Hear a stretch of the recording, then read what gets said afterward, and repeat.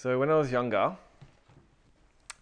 me and my sister, Haley, my sister and I, whoa, that's the second time she's done that to me.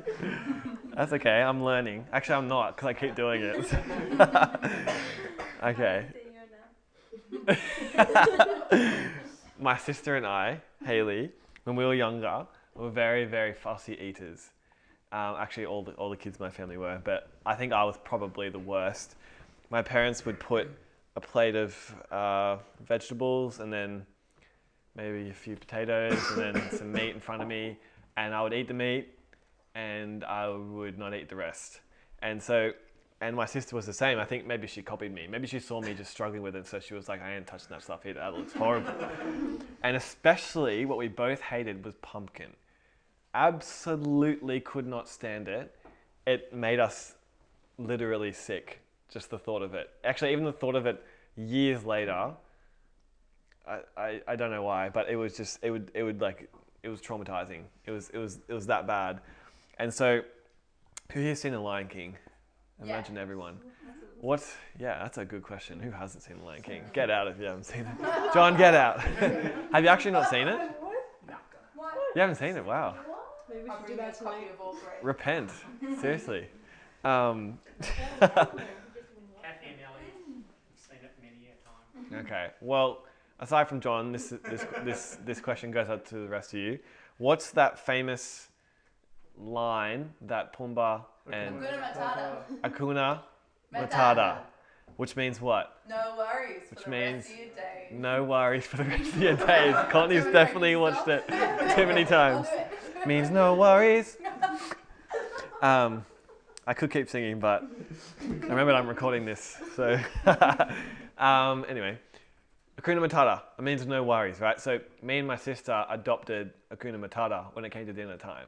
And because our parents forced us to eat it, they said, you're gonna eat this. And so what we'd do is, we'd hold our noses, we'd put the pumpkin in our mouths and go, Hakuna Matata, and just like, swallow. And it actually helped, like that mental processing of that, no worries, it's all good, we're gonna get through this together, we're a team. We did it. There's a few times where we spat it back out on the floor, but for the most part, it went down and it stayed down. Now, the reason I tell you that is because I didn't want to eat pumpkin, but my parents told me it's good for me. It was good for me. Now, my body said, no, it's not. They are lying to you. It is not good for you. It tastes bad, therefore it is bad for you. But my parents said, no. Although it tastes bad, it is still good. And so that was a lesson I had to learn, that not everything that I enjoy is going to be good for me, and sometimes I'm going to have to push through the pain to get a result that I actually want. You know what I'm saying? Hakuna Matata. Then, okay, let's fast forward the clock about 10 years. Blink-182 was my favorite band for several years. I was utterly obsessed. My nature is quite obsessive, and I only listened to their self-titled album for 1 year straight. Like the play count was like over 400 on each song. It was crazy. I was obsessed. And then they announced that they were going to come to Australia. Now, the first time they announced that, I saw it on TV and I was like, part of me really wanted to go because they were like my absolute favorite band. But then a huge part of me was really scared. Like I just had so much fear with it because I thought at concerts people were like, moshing, people get beaten up. I just heard all the, the bad stories and I was like, I'm not that strong. I don't know if I can deal with that. And so the first time they announced the show, I chickened out. And I let the tickets sell out and go, oh, I should have, oh, well, next time, whatever. And then the drummer, I don't know if anyone remembers this, but he broke his foot. Do you remember this? Remember this, Aiden? Yeah, he broke his foot. Yeah, you would have been like 5. Okay, yeah. Travis Barker, he broke his foot. And so they had to postpone the shows for 9 months while he was, healing up. And so they announced the third or fourth show, an extra show, that, in addition to the shows that would already announced. And I was like, this is my chance. I can actually redeem my, what I was saying to everyone, oh, I wish I could have gone. But now I'm actually like, I have my chance to go. And I went, and I was terrified. I was nervous all night. I was like shaking. I was like, I didn't know what to wear. I didn't know what to do. Like, where do I stand? Like, what if someone throws me and I have to go crowd surfing and I don't want to do that? Like, all these thoughts are going through my head, right? But then I freaking loved it. Like, it was one of the best nights of my life. Like, I absolutely loved it. And from then on, not kidding, over the next like year and a half, I went to like a show every month. Like, I just went to so many, I spent all my money on concerts. Like, every band that came out, I was like, yeah, going to that, going to that, going to that. I went to everything. It was crazy. And what that taught me was sometimes my body sends me these messages saying, don't do that. It's not going to be good for you. Be scared, be fearful, be worried. But then if I push through that, I can actually have the most incredible experience of my life. So sometimes my body sends me a message, my mind sends me a message saying, no, don't go there, stay home, it's comfortable, it's easy. But sometimes pushing through that, like I said, life-changing experience, right? The third one was more recently. Let's fast forward the clock another 10 years. I mentioned this a few times, but I've been going to the gym this year. I wasn't going to the gym at all last year. In fact, last time I went to the gym was in 2015, so it was 2 years ago. But I've been going to the gym this year, and I've been, like, at first I was reasonably committed. I would go maybe 2 or 3 times a week. And then I kind of got a bit more serious, and I went maybe like 4 times a week. But now I'm going 100%, five times a week. Every day I wake up, I go at 6 a.m. No, there's no questions asked. And so what's happened is, as I've done that, and as I've grown in perseverance, and I've grown in this mentality of this is who I am. I'm someone who commits to something. I'm someone who just does not give up. I will go, I will go, I will go. The more I've done that, the more I've seen the more I've seen fruit in my life come from this mentality that I carried into the gym. That mentality actually transferred over to the rest of my life, to my work, to my marriage, to my friends, to teaching night, to everything, right? I go and I don't give up, and I'm never going to stop, and this is who I am. That started following me around because I went to the gym. And so that started telling me, are these things that I do in real life, or not real life, in the physical world, in the natural world, these things that I do and that I practice there actually can equip me more functionally and more fully in my spiritual life. By doing things in the natural world, I can equip myself to be even a better follower of Jesus. Literally for me, by going to the gym. I've become a better follower of Jesus by going to the gym. As weird as that sounds. That's awesome. Yeah, it's cool. It's cool. And at first I didn't go there for that reason. But the more I've gone there, the more I've seen that sort of mentality is 100% necessary if you want to follow Jesus. Because, okay, I'll get more into this in a bit. But I never want to go to the gym. Every day, I don't want to go. Every single day, I don't want to go. But I go. And I don't want to eat pumpkin. But I was forced to. And it was good for me. And I didn't want to go to that show, but I did, and it was good for me. You get what I'm saying? Sometimes, okay. The point of all these stories is that your mind is going to receive messages from your body, or from itself, whatever, saying, don't do this, it's not a good thing. Avoid this at all costs. But sometimes those messages are actually lies, and they'll end up betraying you.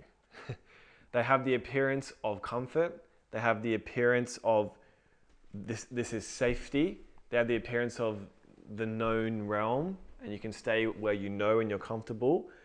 And at first it seems like you've made the right decision, but later on you'll come to regret it.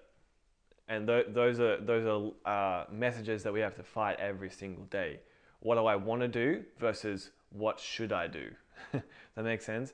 No one really wants to eat, unless you just love vegetables. But when you're a kid, you don't want to eat vegetables. You just don't. But your parents, they usually try and force you to because they know it's good. Anyway, Will Smith said this. I like this line. He said, God placed the best things in this life on the other side of terror. God placed the best things in this life on the other side of terror. And he said that in the context of he was telling this story about how he went skydiving and he's going through this. You seen that on YouTube? Yeah. It's cool. Hey, That's very he good. does a really good job of explaining it. Like Yeah. you fully just there with him. But he's like, it was the most terrifying thing ever, jumping out of a plane. But then as soon as like 2 seconds into it, falling, it was perfect bliss. And all that G up, and all that build up, and all that like angst and nerves and fear just kind of went away. And if I had known that I was going to feel that way as I was falling, I probably wouldn't have been fearing the whole time leading up to it. So if only I knew that the best things of life are placed on the other side of terror, I would have been okay. Another quote or something that was in that I always think about is something, I don't remember the quote, but it was something to do with like, fear is only before. You never experience fear when you're experiencing what it is you're so true. fearing. Like, and if you convince yourself that it's just your mind, in reality, when you get to whatever it is, even if it's difficult or hard, you're never actually experiencing fear in that. It's only beforehand. Yeah, exactly. And it's never afterwards either. Like, Yeah. Yeah. It's You only, usually look back and you go, that was fine. What the heck was I worried about? That's the thing. So fear is one path and faith is another path. And both try and predict the future. Fear says it's going to go bad and therefore I should be worried right now. Faith says, nah, it'll be good. Those are the two options you're going to have for the rest of your life. Fear and faith. Both try and predict the future. But yeah, Jesus. Trying to stay comfortable ends up leading you to ultimate discomfort. Living always out of fear and doing what your body wants you to do actually ends up ruining your life rather than improving it. Everyone knows that. That's like what I just said there. No one in this room disagrees with that. Everyone knows that if you eat cake every single day the rest of your life, it's going to go really bad for you. But you're going to love it in the moment, but then later on it's going to come back and bite you.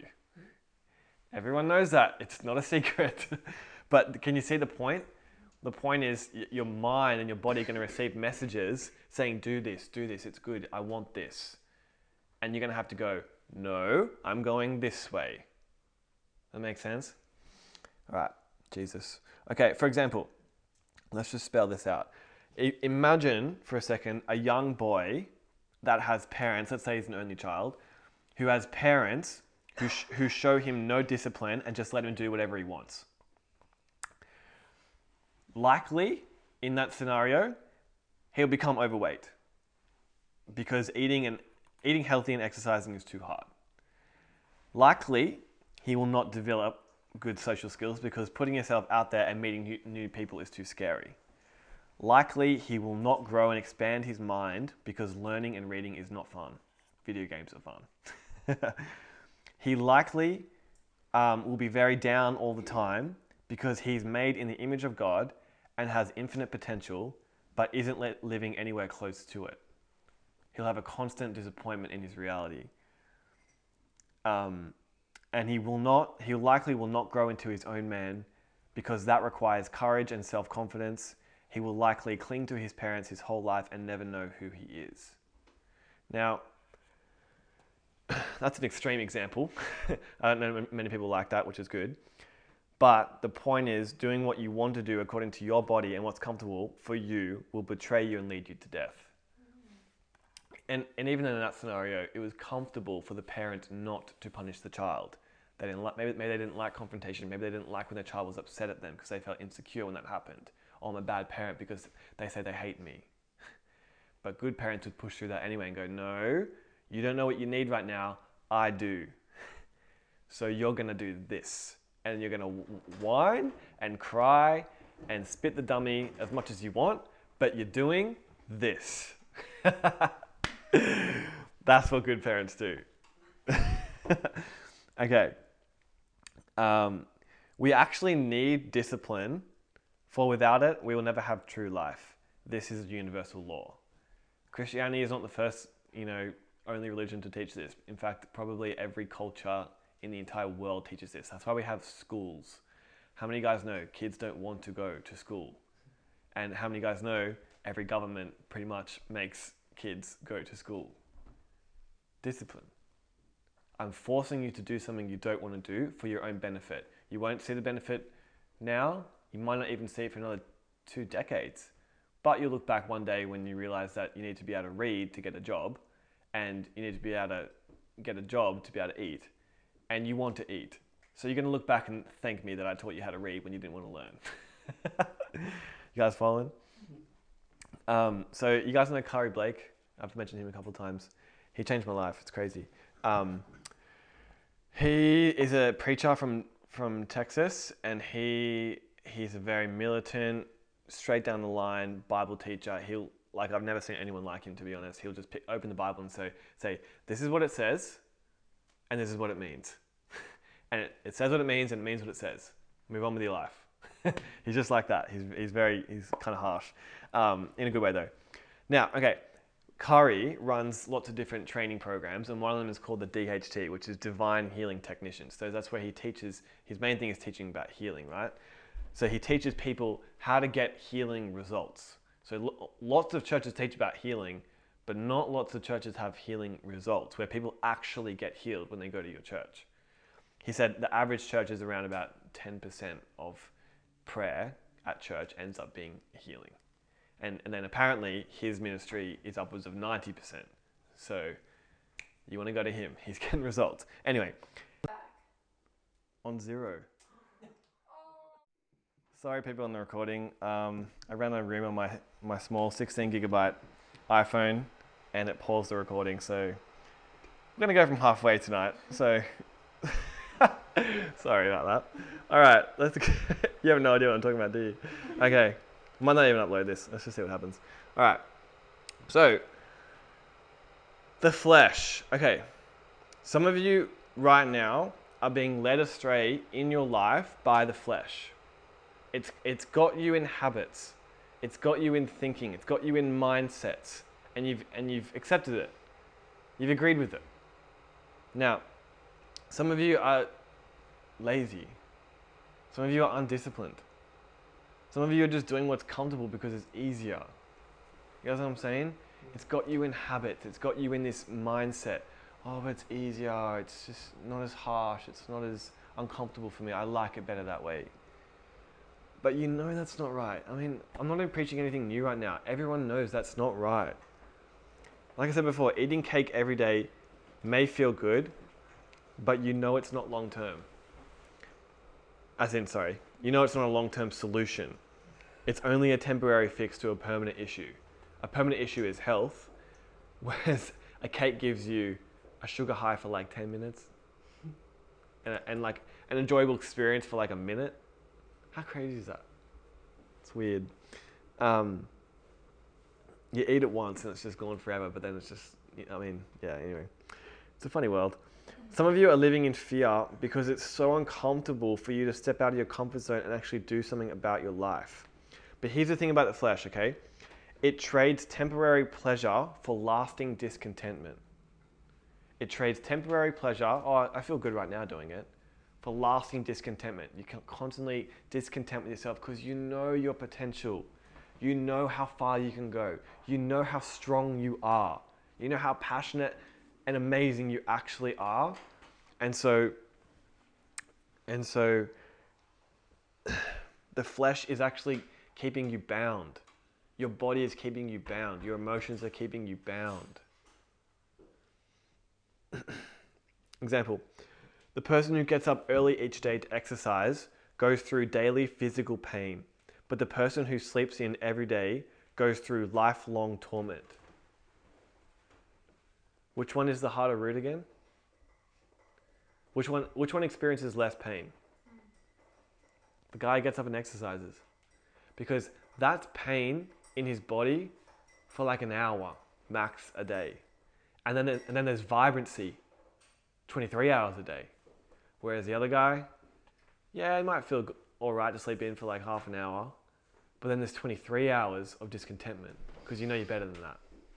You know what I'm saying? And your body will suffer because you're not using it. You're not taking care of it. You know what I mean? The flesh has this appearance of it's safer, it's easier, it's nicer this way. But in the end, it leads to death. It leads to death. Or sexual sin has this appearance of, yeah, it's going to feel good right now. And you know what? Yeah, it will. It totally will. That's how it gets you. Because there's actually, the Bible talks about this, the fleeting pleasures of sin. It actually talks about that. Sin is pleasurable. It feels great for now, but it's not a long-term investment because you look back and you go, no, that's not right. I should be someone who is giving myself, not consuming things. I should be a giver, not a consumer. In everything, including my sexual life. A giver, not a consumer. That's true contentment. The flesh says, enjoy now, forget about tomorrow. That's future use problem. We've got today to worry about. Right now, you need to sleep. The Spirit says, work hard now and you will reap later. That's God's wisdom. Work hard now. Invest now and you can reap the benefits for the rest of your life later. I like that. The flesh tricks you into thinking that it has the right path for you, but actually betrays you and gives you a permanently bad life. It's kind of a little bit like smoking, am I right? Has this like immediate kick, this immediate like, it's a stress relief. Get my mind off this thing. Just like, let's go outside and do something, right? It's this immediate like release of chemicals in your mind. Feels good. I don't smoke, so I don't know. But from what from what people told me, it's good. But it kills you. That's a big price to pay for like fleeting pleasures every day. You know what I mean? Anyway, now that's the flesh, right? Does that make sense? You guys get the flesh? You guys, you've experienced, everyone's experienced that, right? The flesh is your body's and your mind's messages that is going to make you feel good, basically. Now, the Spirit. Now, I don't know if I can fully explain the Spirit here, but I'm going to do my best, okay? So just bear with me, because I feel like it's a bigger term than I originally thought. Okay, the Spirit is the Holy Spirit, first of all. The Holy Spirit lives in you, and He has given you a new heart, and inside that new heart is new desires. And these desires, if you listen to Him and you stay in Him, you remain in Him, and you believe in Him, will lead you to fullness of life. Right? That's what the law in the Old Testament was designed to do. It wasn't designed to bring you death, although that's what it actually ended up doing. It actually was designed to lead you to life. Like David says in the Psalms, your law is like honey to me from a honeycomb. It's so sweet to me because he got it. He goes, oh, this thing's not hard. You're actually trying to protect me here. Oh, you're leading me to be more like you. I get it. Okay. Oh, so it's not like this hectic, heavy pressure thing. It's this like guide into being more like you. Oh, I want that. You know what I mean? So the Spirit gives you new desires. Like your body has certain desires: hunger, sleep, sexual desires, all these different things, right? Comfort. But the Spirit gives you new desires, and those desires are intended to lead you to fullness of life. Does that make sense? So you're going to have two different desires inside of your heart all the time, and knowing what to do in response to them is the key here. So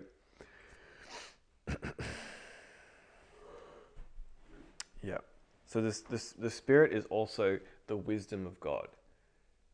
So even when it's not necessarily talking about spiritual things here, God has wisdom for lots of different practical things. Like you go read through Proverbs, it talks a lot about money in there, and work, and friendship, and love, and study, and children, and parents, and all sorts of different things. Just life stuff, life guidance, right? God has lots of wisdom for that. Holy Spirit will guide you in that stuff too. The Spirit of wisdom, it calls Him. And Jesus sent Him so He could guide you into all truth. And the Spirit is just sent to guide you into who Jesus is. Because Jesus is the manifestation of wisdom, 1 Corinthians 1 says. He became wisdom to us. Right? You guys following? Sorry, I know it's like all these like weird Bible words, but hopefully you get what I'm saying. You guys know the fruit of the Spirit: love, joy, peace, patience, kindness, goodness, gentleness, self-control. I think it is. Maybe there's one more. I might miss one. Faithfulness. Yeah, I think those are the two same ones, but different words. Is that right? Faithfulness and forbearance. Yeah. Yeah, faithfulness. It's good. One of the fruits of the Spirit is self-control. Self-control. You're supposed to be controlled. Like you're supposed to be able to go, there's brownies in front of me right now. and I can have them or I cannot have them. It's It's funny because there's brownies like over there. Yeah, but that's what I'm not saying. I'm not saying brownies are bad. I'm not saying brownies are bad. So don't hear this wrong. Yeah. Otherwise, because you can turn even this into the law, right? And go, okay, no more brownies from now on. No, that's not the point. The point is, knowing that you can make your own you make the choice. decision, Yeah. not your body. Yeah. The spirit guides you, not the flesh. The flesh goes, eat that. I want the sugar right now. Just eat it. And you go, no. I make the decision here. Do I want this? Yeah, go for a brownie. And you have a brownie. You know what I mean? Yeah. And then you know how to stop as well. You know how to stop after you've had, like, let's say you have one, you go, oh, I want another one. Well, you know, like, the body says you want another one, but do you want another one? So you get to make the decision here. Self-control. It's powerful. What's another example of self-control? I've got a funny one from today, Yeah? actually. Yeah? I Hit me. didn't know you were speaking on this, so this is really weird. Yeah. Because the Holy Holy Spirit Spirit knew. just spoke to me really directly, which normally doesn't happen for me. Like, normally I'm like, is that you? But it was really direct today. I've done so much. I'm a big driver. Anyone who knows me, it's like I live in my car. I'm always in my car.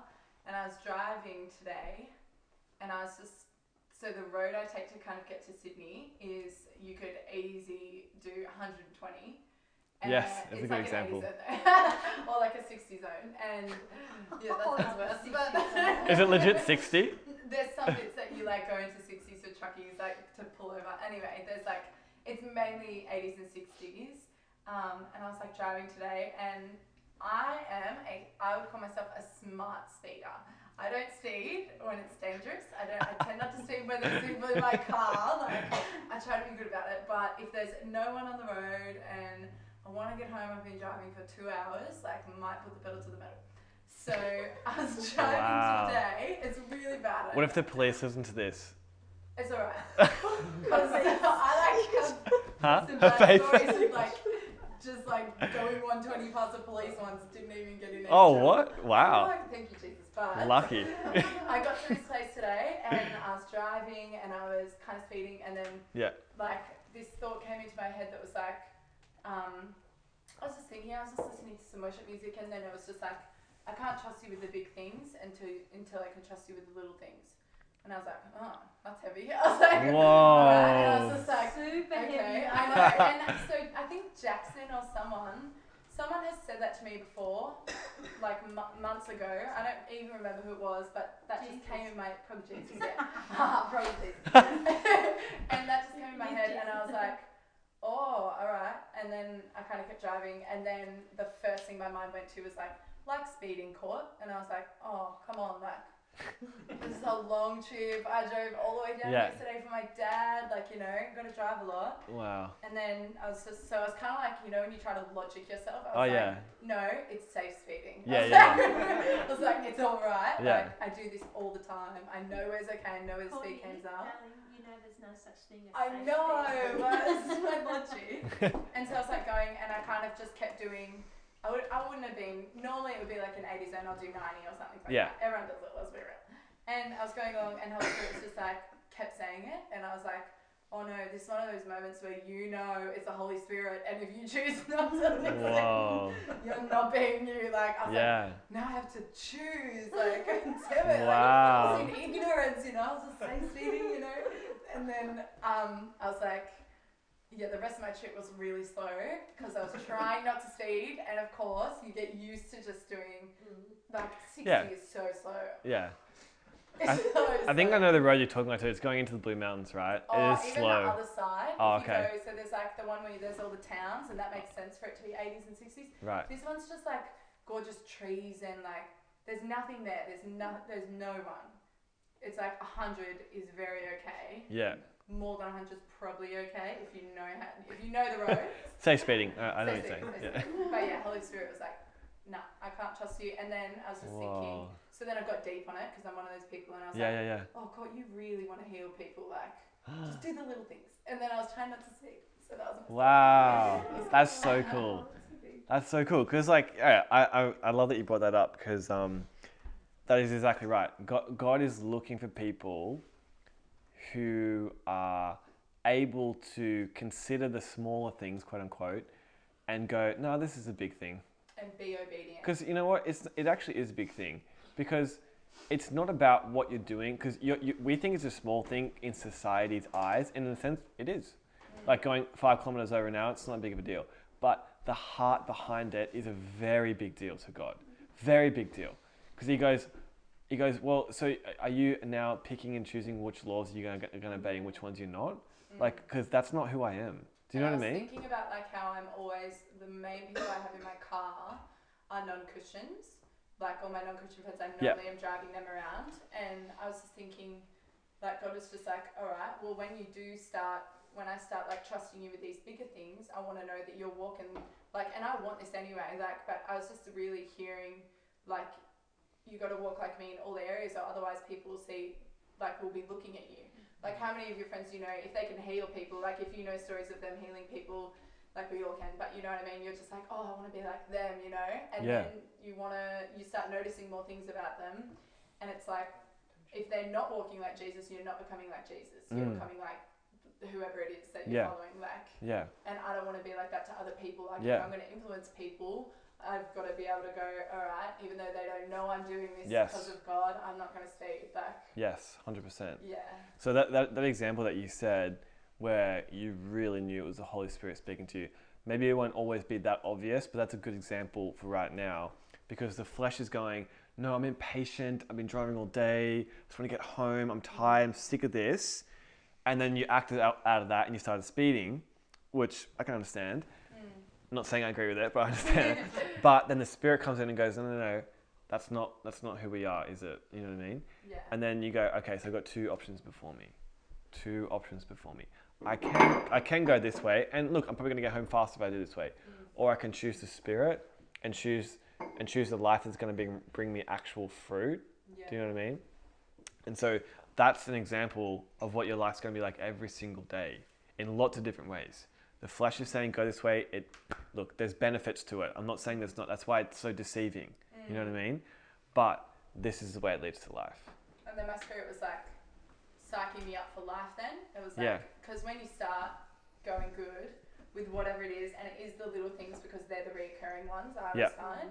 It's like you might have this big challenge, but that's only one. It's like the little things in every day. Yes. Then I was like, all right, cool. What do you got on this week? Wake up an hour earlier or wake up half an hour or whatever it is so you don't run late, so that you don't get in your car and go, oh no, but I'm running late. I'll just today, like, to try and, so it's like a lifestyle, like, rather than, oh, I'm just going to try and do this for a day or something. It's like, no, how do I make this my lifestyle, like who I am as a person? And it was like, I can't speed on my trip to Sydney this morning. Yes, 100%. Yeah, 100%. I love that you brought this example up because the stuff keeps coming to me as you're saying, which is really cool. Okay, so, right, so you got two paths, right? You got the flesh and the spirit. Let's stick with the speeding analogy for just a second here. Now, the fruit of the Spirit is love, joy, peace, patience, right? All that sort of stuff. The fruit of the Spirit, which means if you go this way, the fruit you will bear in your own life, in your own heart, is love, joy, peace, patience, kindness, goodness, all the things that everyone wants, right? By choosing this way. So, let's say you make a habit out of speeding, which a lot of people do, and I've definitely done in my life. You make a habit out of speeding. What that will probably suggest is you're very impatient and you're not good at, submitting to laws. There shouldn't really be laws and that sort of stuff, right? So that's the decision that you've made. And now probably what that's going to produce in you is more impatience, right? So I reckon you'll find that people that are like the most aggravated and the most crazy on the road are probably those who speed and they hate traffic and they're weaving in and out. And do you think it's like benefiting them? In a sense it is, because they get to their place faster, but the ramifications on their character, on their heart, on their life is significantly worse. Yeah. So the flesh betrayed them. The flesh said, come this way, it's way better. No. You've made your life significantly worse because now you don't have patience, and patience is so key for everything in life. Yeah.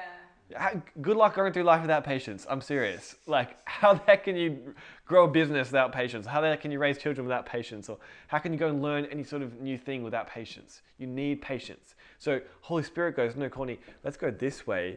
No more speeding. And you go, oh, okay. And you slow down to 60. That's and my it's version of the gym.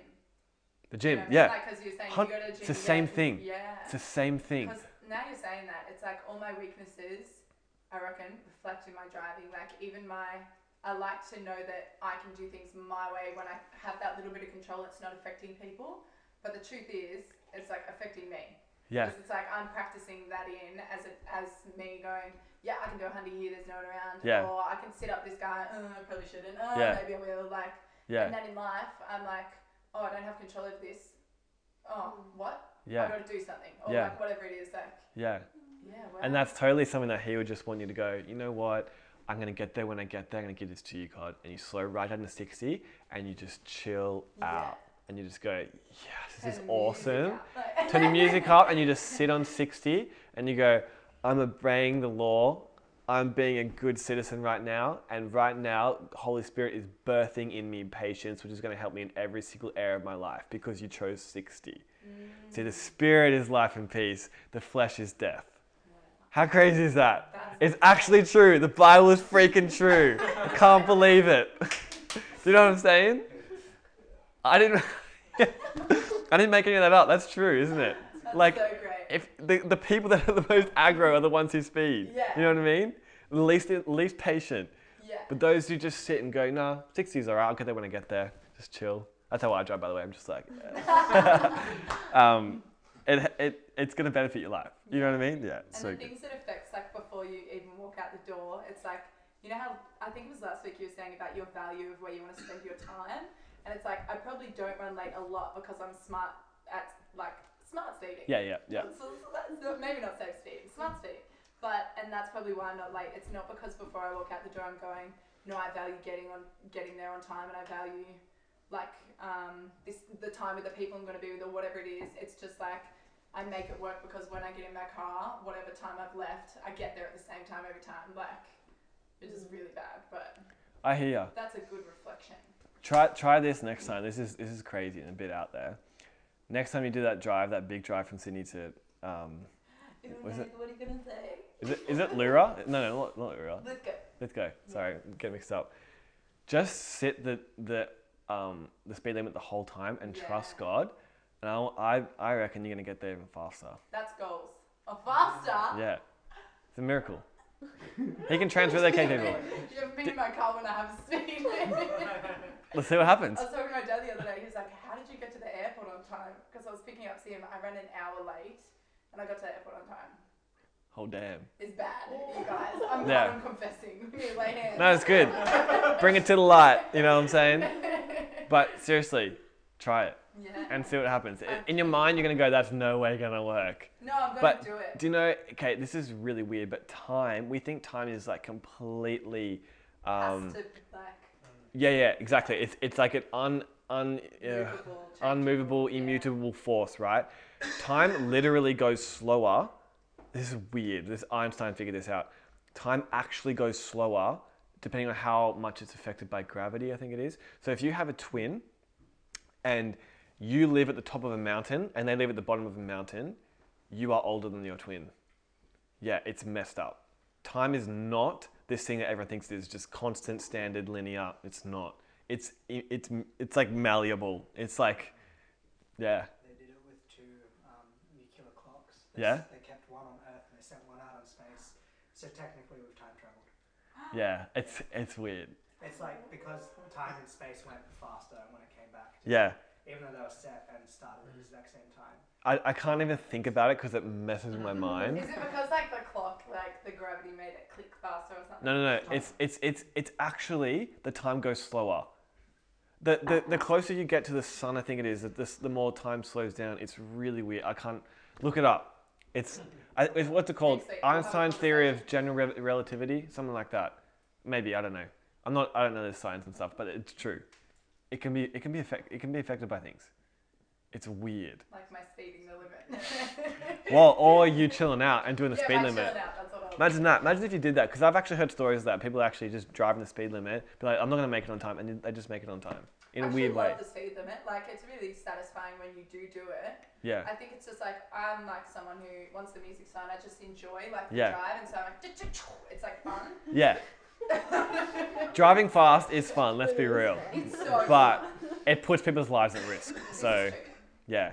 I had this thought a few years ago, and this might scare people from speeding, and it definitely scared me out of it. if I hit someone and I was going even 5 kilometers over Yeah. and they died from it, there's no way I'd ever be able to escape from the fact that if I was going slower, maybe they would still be alive. And I couldn't escape from that fact, you know what I mean? But if I kept to the speed limit, I knew my conscience would be clean because there's nothing I could have done. Do you know what I mean? Yes. Yeah.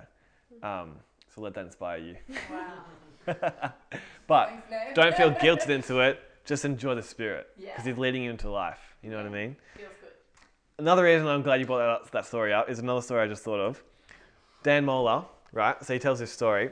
He was... I've heard this You heard this one? Yeah. Yeah, it's really good. He was driving from, I think, just, from his home to some place every single day. And every day he'd go past this bridge in his hometown. And this bridge, underneath the bridge was just like piles and piles of rubbish. Just like people just dumped stuff there and it was just really, really bad. After a few weeks of him passing through there, God interrupted him and said, Dan, how come you've seen this rubbish there every single day and you've done nothing about it? And he felt so like convicted and inspired and whatever that the next day he started going there and cleaning it all up. And he did it for weeks, and eventually he cleaned the whole thing up by himself, and the bridge looked amazing. And on the last day, on the very last, like as he was picking up the last bits of rubbish, God talks to him again and says, Dan, you don't even know what you're doing, do you? And he goes, what? He goes, I'm just doing what you told me to do. And he goes, like he said, God laughed at him or something like that. And he goes, no, Dan, things start in the physical and then they transfer over to the spiritual. If you can clean up this rubbish in the physical, I'll get you to clean up much bigger rubbish in the spiritual. And so him obeying what God said, cleaning up this rubbish that was like seemingly, what's the point, right? It's just a rubbish dump. That was like his promotion in the spirit. God goes, I can trust him. I can really trust him. He obeyed my voice and he picked up that rubbish. And with no reasoning. No reasoning, aside from the fact that God told him, and it's good to keep the earth clean and to have order and all these things, right? And then because of that, God promoted him, and like that's part of the reason, I'm sure, why his ministry is so successful, because God can trust him, and so he blesses him with more and more and more. It's just how it is, you know what I mean? Anyway, I hope that's encouraging. Now, back to the Spirit for a second here, after all that speeding debacle. That's good though. I really like it. Perfect example. We need to be men and women of our word. Do you guys know what I'm saying? Discipline looks like that. Self-control looks like that. And don't say I promise and I swear. Don't ever say that. That's what Jesus says. I think it's Jesus, or maybe it's in James. It's one of the two. I think it's Paul. I thought. Oh, I no, don't it know. is in James. Yeah, I think it's in James. Yeah. He says, anyway, the Bible says, don't ever swear by this or swear by that. Just say yes and no. Let your reputation be, if I say yes, you 100% know I'm going to be there. And I'm going to do that. And I'm going to say that. And I'm going to, whatever. Whatever I said yes to, that's what I'm going to do. You don't just say, I swear, I promise, I will, I swear. Your word is meaningless. The fact that you have to say, I swear, I promise so many times means your reputation is, usually when you say it, you don't mean it. You know what I mean? The Spirit is, you say it, you do it. Done. No ifs, buts, no ifs, buts, or maybes. That's who we are in Jesus. Is that how Jesus lived? Absolutely. Whatever he said, he went out and did. No excuses. He just did it. You know those times where he stayed up praying all night? He was hungry. He went to the desert for 40 days and didn't eat. He was fine. He survived. His body was probably shutting down. The flesh was like, feed me, feed me, feed me, I'm dying. He's like, no, you're fine. It is written. Remember how I preached on that a few months ago? Yeah, So good. that was a great one. Yeah, I listened to that today actually. It's good, and I got encouraged by it. You know what I'm saying? Be a man of your word. Be a woman of your word. Whatever you say, you will do. Let your yes be yes, and your no be no. This is what the Spirit is like. I'm just giving you examples of what the Spirit is like. The Spirit's going to lead you in this way. Basically, it's going to lead you to Jesus. It's always the same thing. But there's a certain discipline that Jesus had. Do you get that? The way he spoke, the way he lived, the way he thought. Disciplined, strong, immovable. He knew who he was, and there was no way getting around it. He was sold out. That's how strong your mind must be. Never give in, never give up. That kind of mentality. I'm going to show you how to get there in just a second. The Bible uses the words, the desires of the Spirit. So the desires of the Spirit. So walk by what God and your true self really want. So your true self really wants this. Your true self really wants to not speed. Your true self really wants to eat healthy. Your true self really wants to not sleep in and have control over this and that thing in your life. That's what your true self wants. So you walk by the desires of the Spirit. That's who you are. Just know you're not the flesh. Honestly, every single culture, like I said before, has figured this out to a certain degree. Every single culture. Every single army, if it wants any chance at winning a war, has implemented some form of discipline. Do you notice that people in the army, they all dress the same? They all look the same, basically. They all do the same training. They all eat the same thing. They go to bed at the same time. Regimented. Specific. There's zero chance you're going to win a war with just an army like, oh yeah, rock up when you can, when you're free. Yeah, wear whatever, and it doesn't really matter. Imagine an army like that. A thing would be destroyed in a second. And when they fight in wars, they stand in lines. And at the front of the lines, or like at some point within the army, is commanding officers, and they command over this, and they command over this, and they submit to these people. And there's structure and there's order. You know what I'm saying? That's of God. That's what He's like. We understand what we want is a difficult path of self-denial. People get it. You listen to any sort of like self-motivation or like self-development, inspiration kind of stuff I listen to a lot of that stuff. I love it. It's all denying the flesh and living by the Spirit. They just don't talk about it like that. They go, it's hard work, believe in yourself, never give up, set goals, go ahead and do it, don't sleep in, have a vision board, know your why, all these things that these guys say. They get it. The flesh betrays you, whereas the Spirit brings life. So work hard. Be disciplined. Think about people like monks, religious, pious people. They shave their heads, they dress in robes, they don't eat certain things. Very, very like, what's the word aside from disciplined? Structured, very Self-controlled. Very self-control, exactly. It's all about self-control. Yeah, because there's fruit in this. Even without Jesus, right? There's fruit in just like self-control. Everyone knows it. Mate, I was going to Yeah. say, is there any connection between disciple and discipline? They're so similar.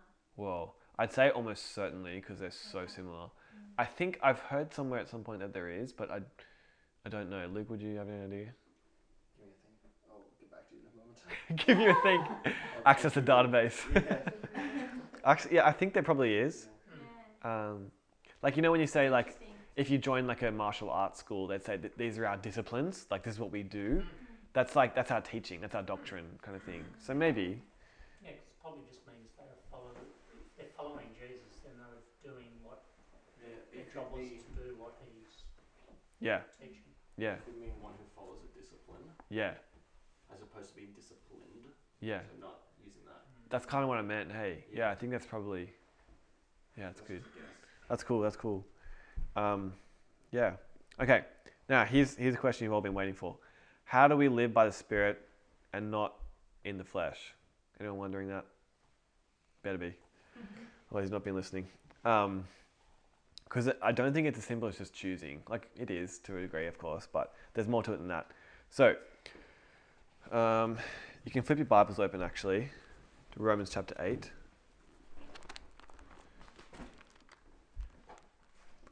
I've said this before, but some people think Romans chapter 8 is the best chapter in the whole Bible. And I feel like I have to agree because it's freaking incredible. I've seen a commentary written on this one chapter before, and it was like this thick on this one chapter. I was like, oh my gosh. Like, usually they write commentaries that thick on a whole book, but this is just about one chapter. You could probably live in Romans 8 the rest of your life and you'd have a good life. Anyway. Okay. let's just go from verse 1. There is therefore now no condemnation for those who are in Christ Jesus, because you've been freed from the law. For the law of the Spirit of life has set you free in Christ Jesus from the law of sin and death. For God has done what the law, weakened by the flesh, just keep an eye on these words, right? Flesh and spirit, could not do, by sending his own Son in the likeness of sinful flesh, and for sin, he condemned sin in the flesh, in order that the righteous requirement of the law might be fulfilled in us, who walk not according to the flesh, but according to the Spirit. For those who live according to the flesh set their minds on the things of the flesh, but those who live according to the Spirit set their minds on the things of the Spirit. For to set the mind on the flesh is death, and to set the mind on the Spirit is life and peace. That's where I got all that stuff before. For the mind that is set on the flesh is hostile to God, for it does not submit to God's law. Indeed, it cannot. Those who are in the flesh cannot please God. You, however, are not in the flesh, but in the Spirit, if in fact the Spirit of God dwells in you. And anyone who does not have the Spirit of Christ does not belong to him. But if Christ is in you, although the body is dead because of sin, the Spirit is life because of righteousness. If the Spirit of him who raised Jesus from the dead dwells in you, he who raised Christ Jesus from the dead will also give life to your mortal bodies through his Spirit who dwells in you. Now, I know there was a lot there, but do you see that constant theme of spirit and flesh, spirit and flesh, spirit and flesh, spirit and flesh? Good, because you need to have that mindset as you live your life. Oh, that was the flesh. Oh, that's the spirit. Oh, that's the flesh. Yeah, I think this is the spirit. You know what I mean? You're going to have that mindset. Otherwise, you're not going to know what Paul's talking about here. Okay, now, the first thing you got to do, if you want to live by the Spirit and not by the flesh, if you want to get out of this trap of the flesh, the first thing is in verse 5. For those who live according to the flesh set their minds on the things of the flesh. But those who live according to the Spirit set their minds on the things of the Spirit. Literally right there, you've got the difference between the two. And you know what the difference is? What you think about. How crazy is that? What you think about determines which way you're going to go in life. What do you set your mind on? Things of the Spirit. That's what I'm talking about. Set your minds on the things of the Spirit, and then what's going to happen? Oh, you're going to live by the Spirit. You set your mind on things of the flesh, yeah, you're going to live by the flesh. And does that include what you see, what you watch? Yeah. That was high. What do you mean? Like TV shows and stuff? Yeah, like Yeah, I've heard people talk about that. Yeah. Like they just Yeah. like don't watch things that are just Yeah. not wholesome or just not beneficial for Yeah. their spirit, I guess.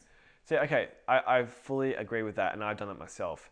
But I wouldn't say it's an absolute rule. It depends on the person. So, for example, I used to watch Game of Thrones, and after I watched it I watched it through twice, I think.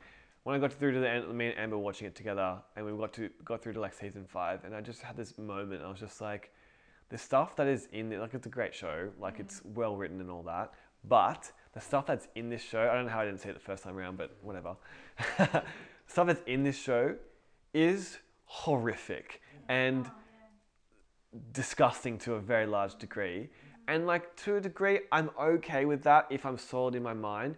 But at that point in my life, I was probably not as solid. So I needed to cut it out because while it was not simple for me to watch it, it was unhelpful for me to watch it because it set my mind on the things of the flesh. Yeah. Does that make sense? Yeah. So you can The watch that. brownie, you can eat the brownie, but no, you don't have the control. Yes, absolutely. Because it was even pointed out to me, which hit me really hard, because Game of Thrones I can give or take. Yeah. But for me, the one that hit me between the eye is actually the Harry Potter series. Oh, wow. Really? Oh, yeah. It's demonic. It's full of witches. Yeah. You know, when you like watching, reading that, because I'm a passionate Harry Potter reader. I loved everything in it, and it was pointed out to me how demonic it was. Mm. Oh yeah, wait, who pointed that out? Was I there? It was at the business conference we just did. I don't remember, Courtney, sorry. Yeah, I don't know, but someone else's I've heard. Well, I mean, About that. technically, I Yeah. always knew that witchcraft was wrong, Sure.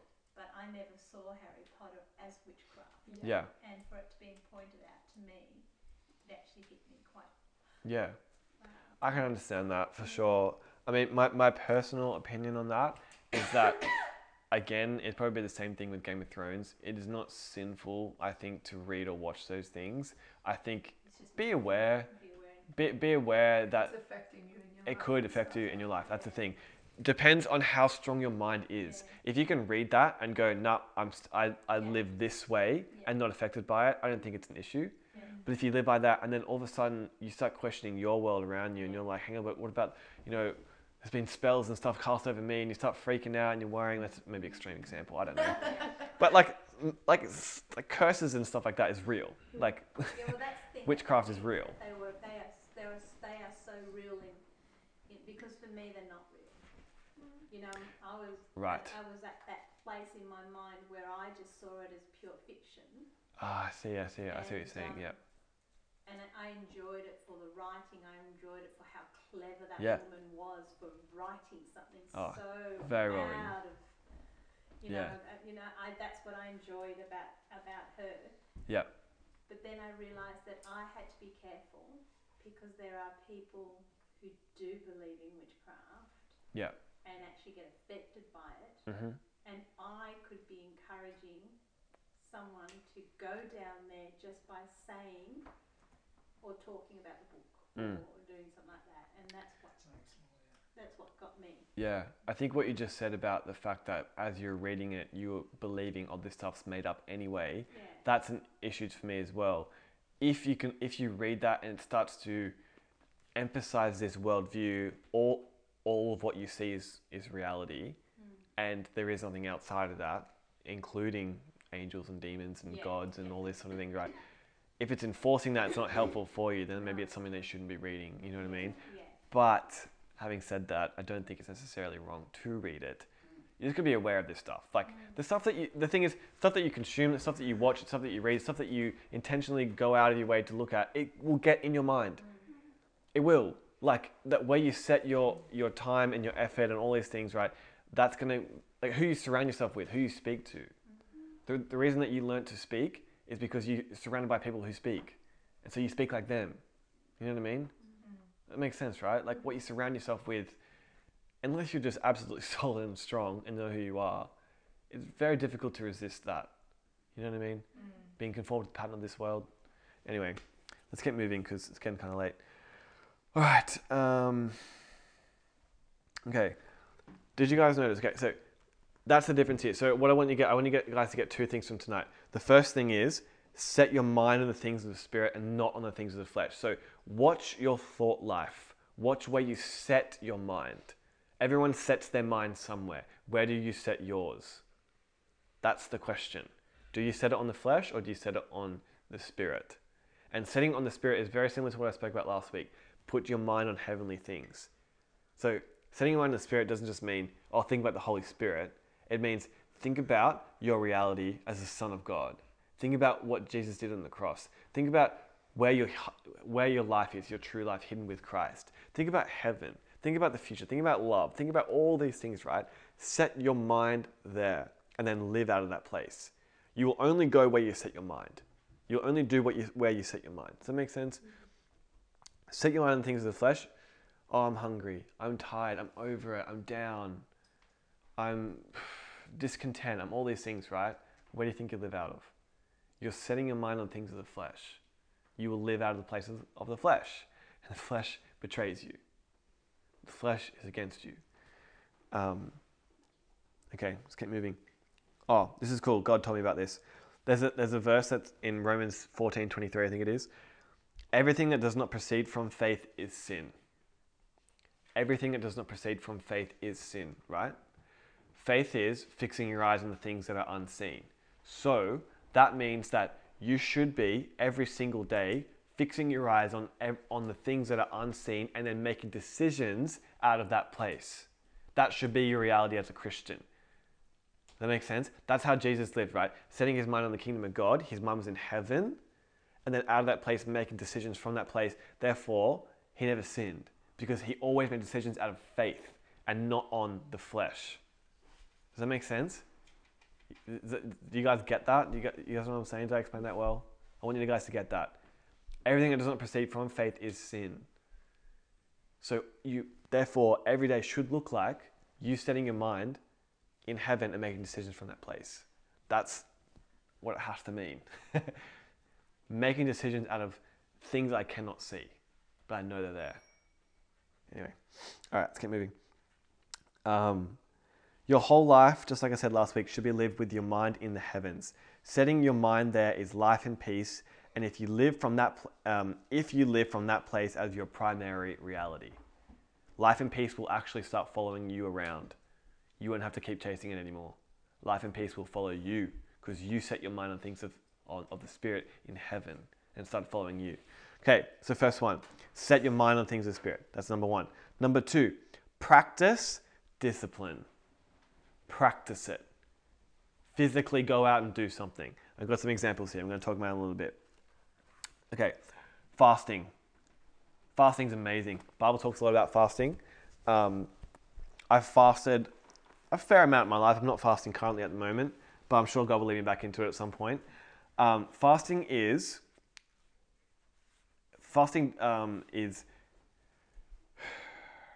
not eating food, basically. In an effort to carry this out and really practice putting to death the things of the flesh and living in the Spirit. So a way of not living by the flesh is to have is resistance training, right? So your body goes, I'm hungry, I'm so hungry, I'm starving. And you go, no, we're good. That's fasting. So fasting doesn't have to mean like I don't eat for 40 days. Fasting can be I skip dessert tonight because I feel like dessert. Does that make sense? Fasting is... It's like sacrificing something. Yeah, but it's fasting specifically is about food. So you can't say I'm fasting technology. It doesn't make sense. Like fasting is about food. You can skip technology if you want to, and that's also a way of practicing discipline, but fasting is about food. And whenever the Bible talks about fasting, it's talking about food. It's not talking about water, I don't think it is. It's just talking about food. So give fasting over to God, and if you never fasted before, let him teach you about it, let him call you into it. He always would call me into it when I was fasting. Call me into it and call me out of it too. It made me strong. It made me really, really strong. Like, I'm very strong in my mind. You won't find many people that are stronger than me, to be honest. I'm not kidding.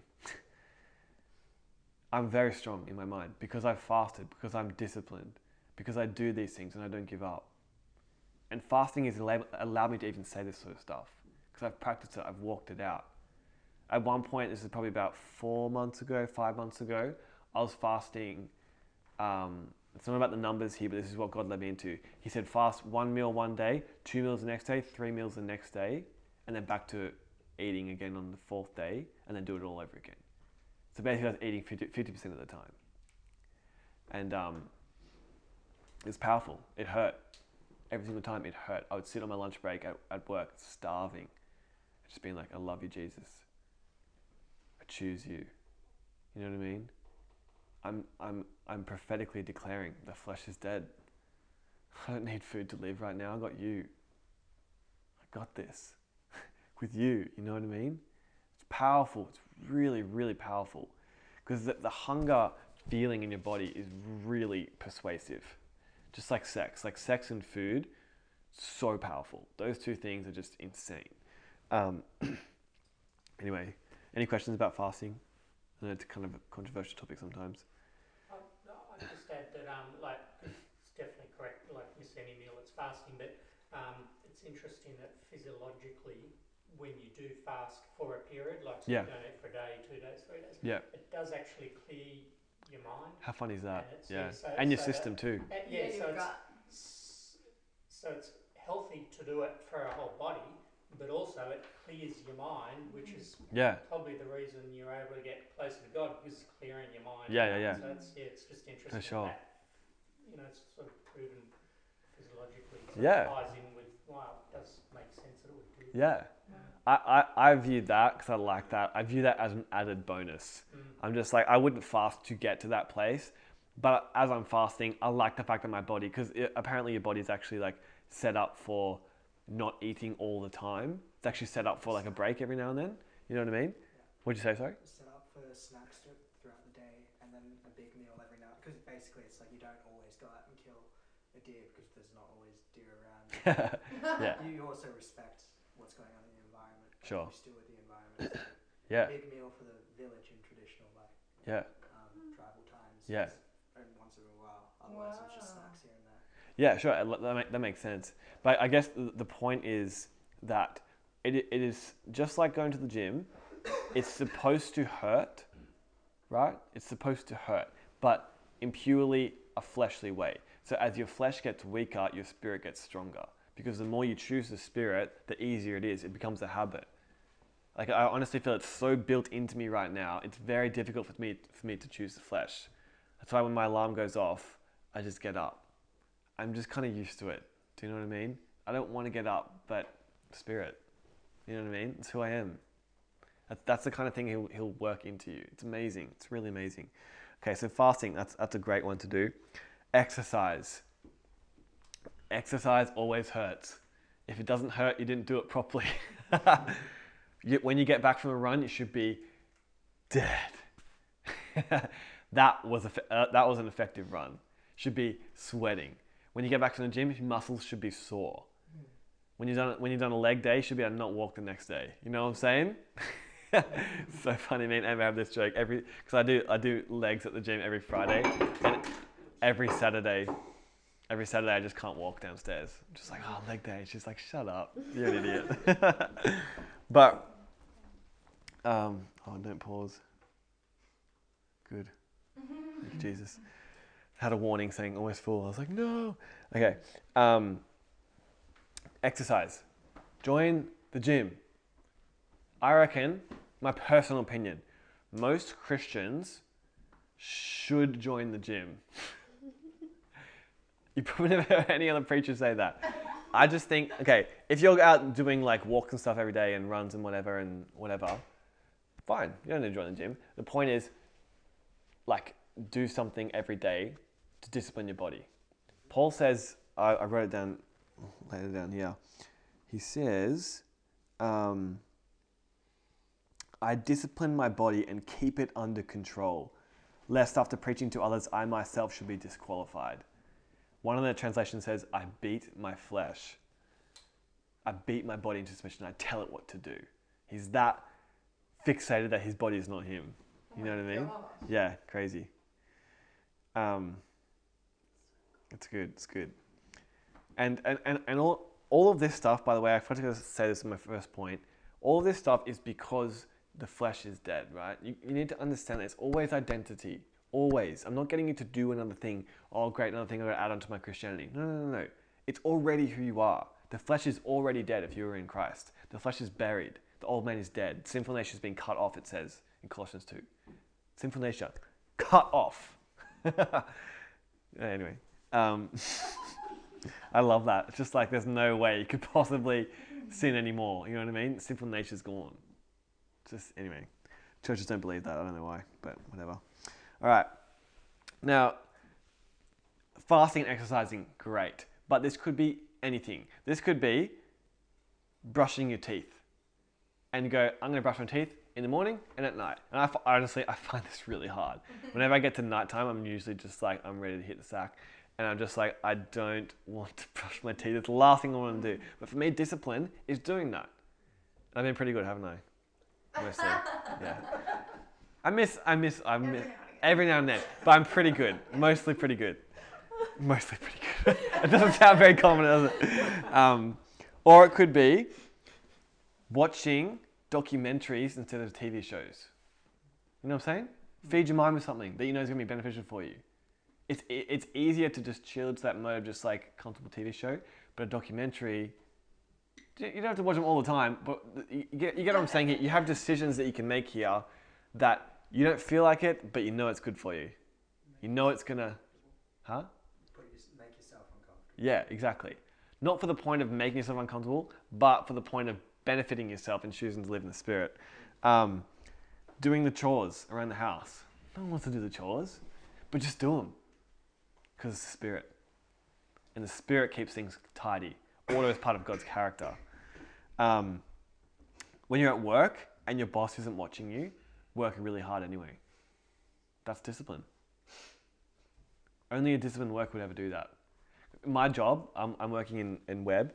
I know I can get away with doing less than my potential because my boss doesn't know how long it takes me to do something. He doesn't know anything about the web. Like, he knows a little bit, but I know about the web, right? So I can give something in a day late, and he'd be like, "Oh, you did it so fast." I'd be like, "I was on YouTube half the time." You know what I mean? I could do that if I wanted to. So there's an opportunity for the flesh there to get comfortable and go, "I'm just going to chill today and just do whatever." You know what I mean? Discipline goes, "No, I'm going to work even harder and harder and harder because no one's watching, but I'm working for Jesus and He's watching."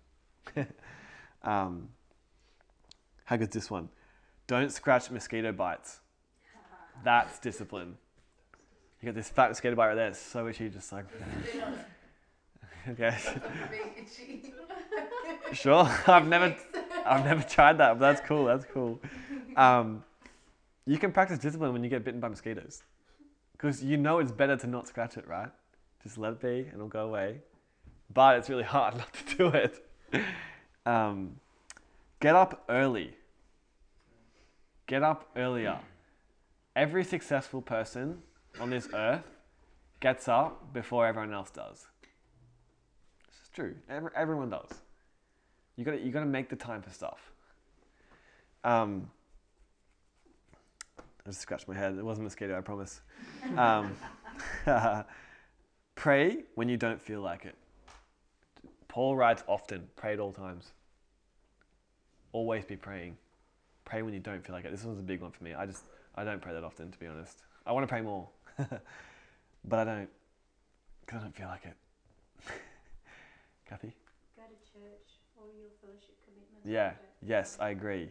Make a commitment, and especially when you don't feel like it, that's when you should go. Especially. You'll develop this character that's just like unstoppable. It's good. Show your feelings who's boss by doing what's right even when you don't feel like it.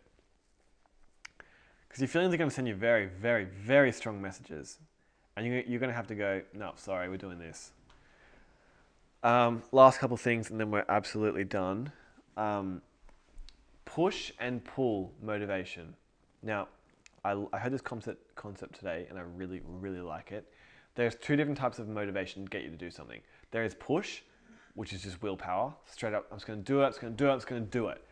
That works for like a week or two, but then you get tired and then you stop. It always runs out. But pull motivation is you have such a greater vision for your life that vision, that goal you're going after pulls you to do what you know you need to do. So if you're going, "I'm going to get an exercise tomorrow just so I can, be someone who exercises a bit more. I'm just going to go, I'm just going to go, I'm just going to go." You'll go for a couple of weeks, maybe. But if you go,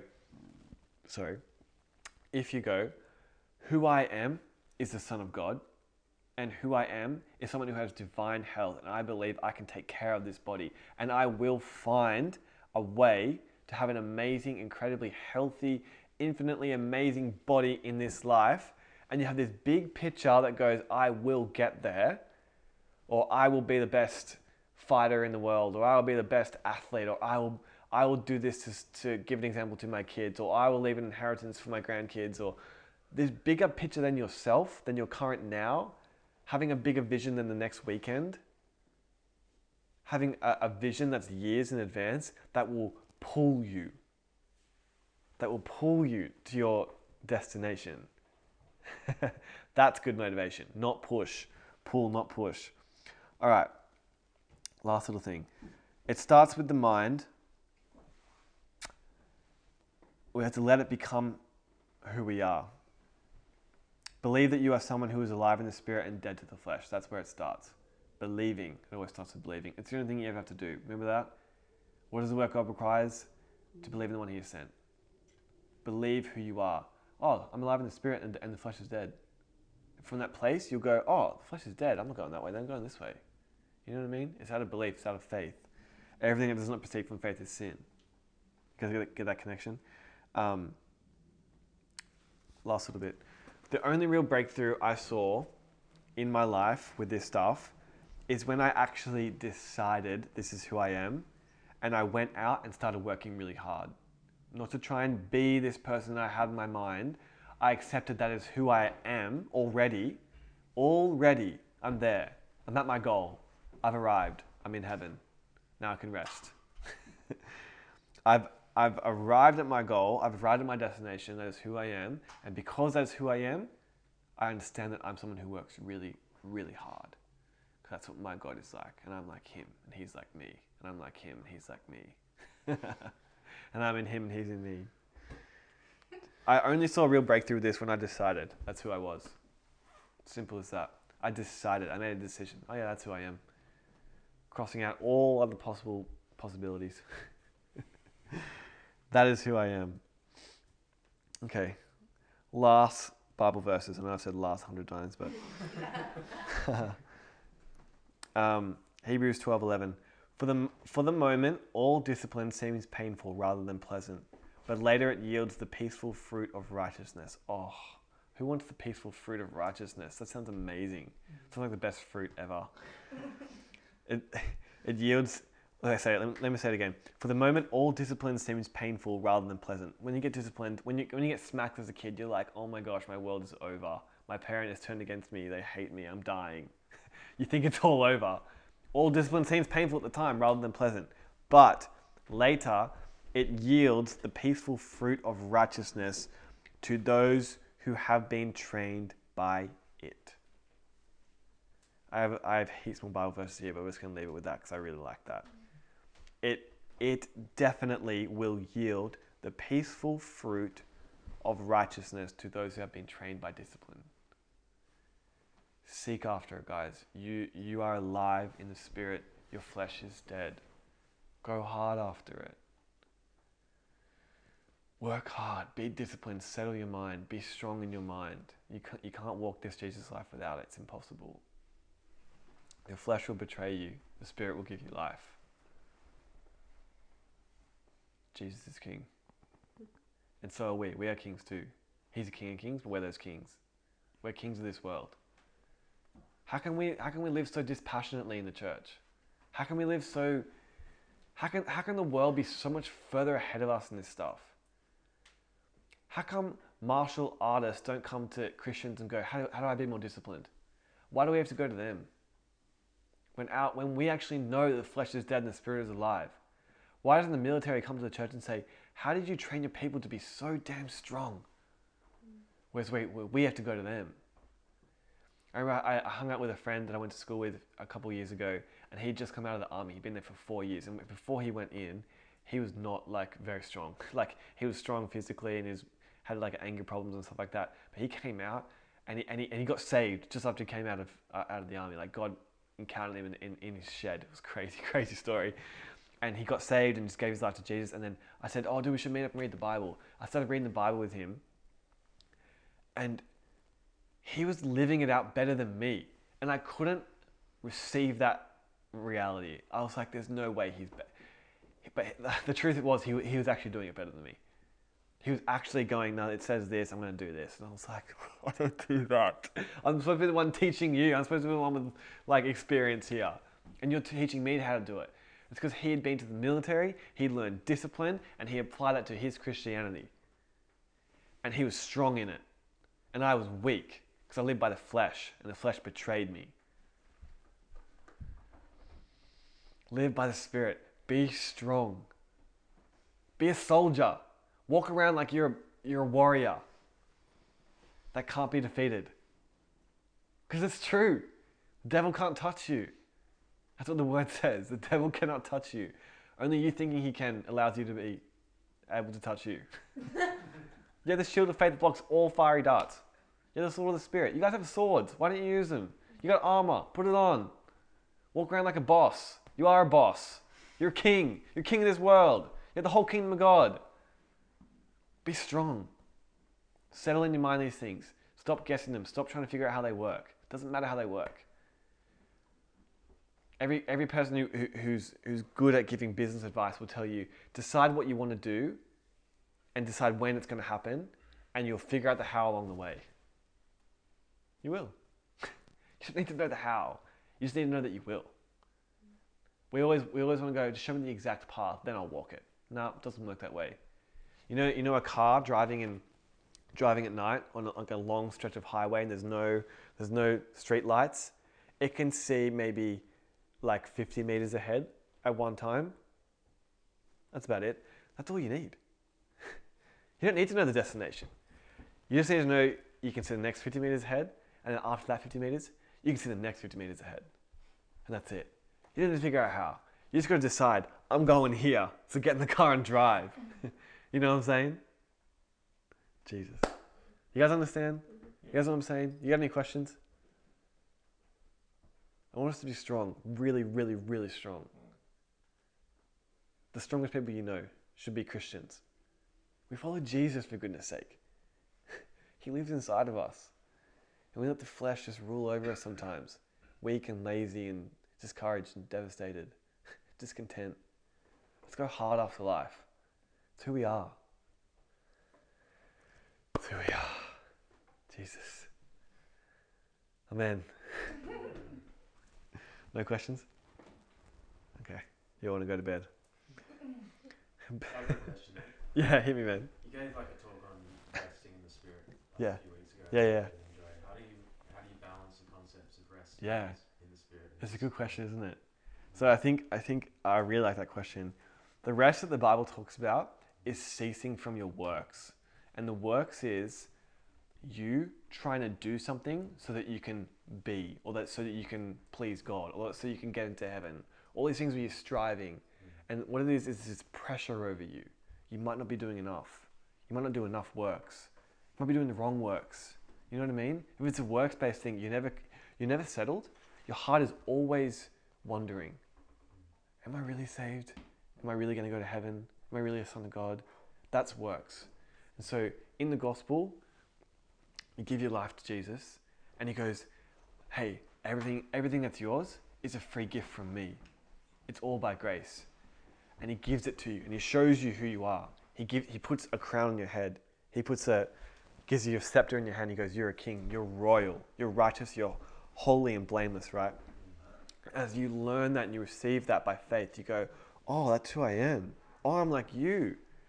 You actually understand from that place that you can live and work really hard. Like Paul worked really, really hard, but he was at rest because he never had to guess who he was.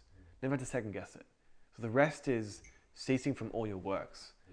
But that rest will look like really, really hard work. But it's the kind of hard work that you were made for.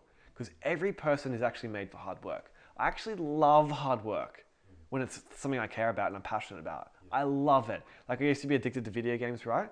I worked so hard at that. I was really good because I worked really, really hard.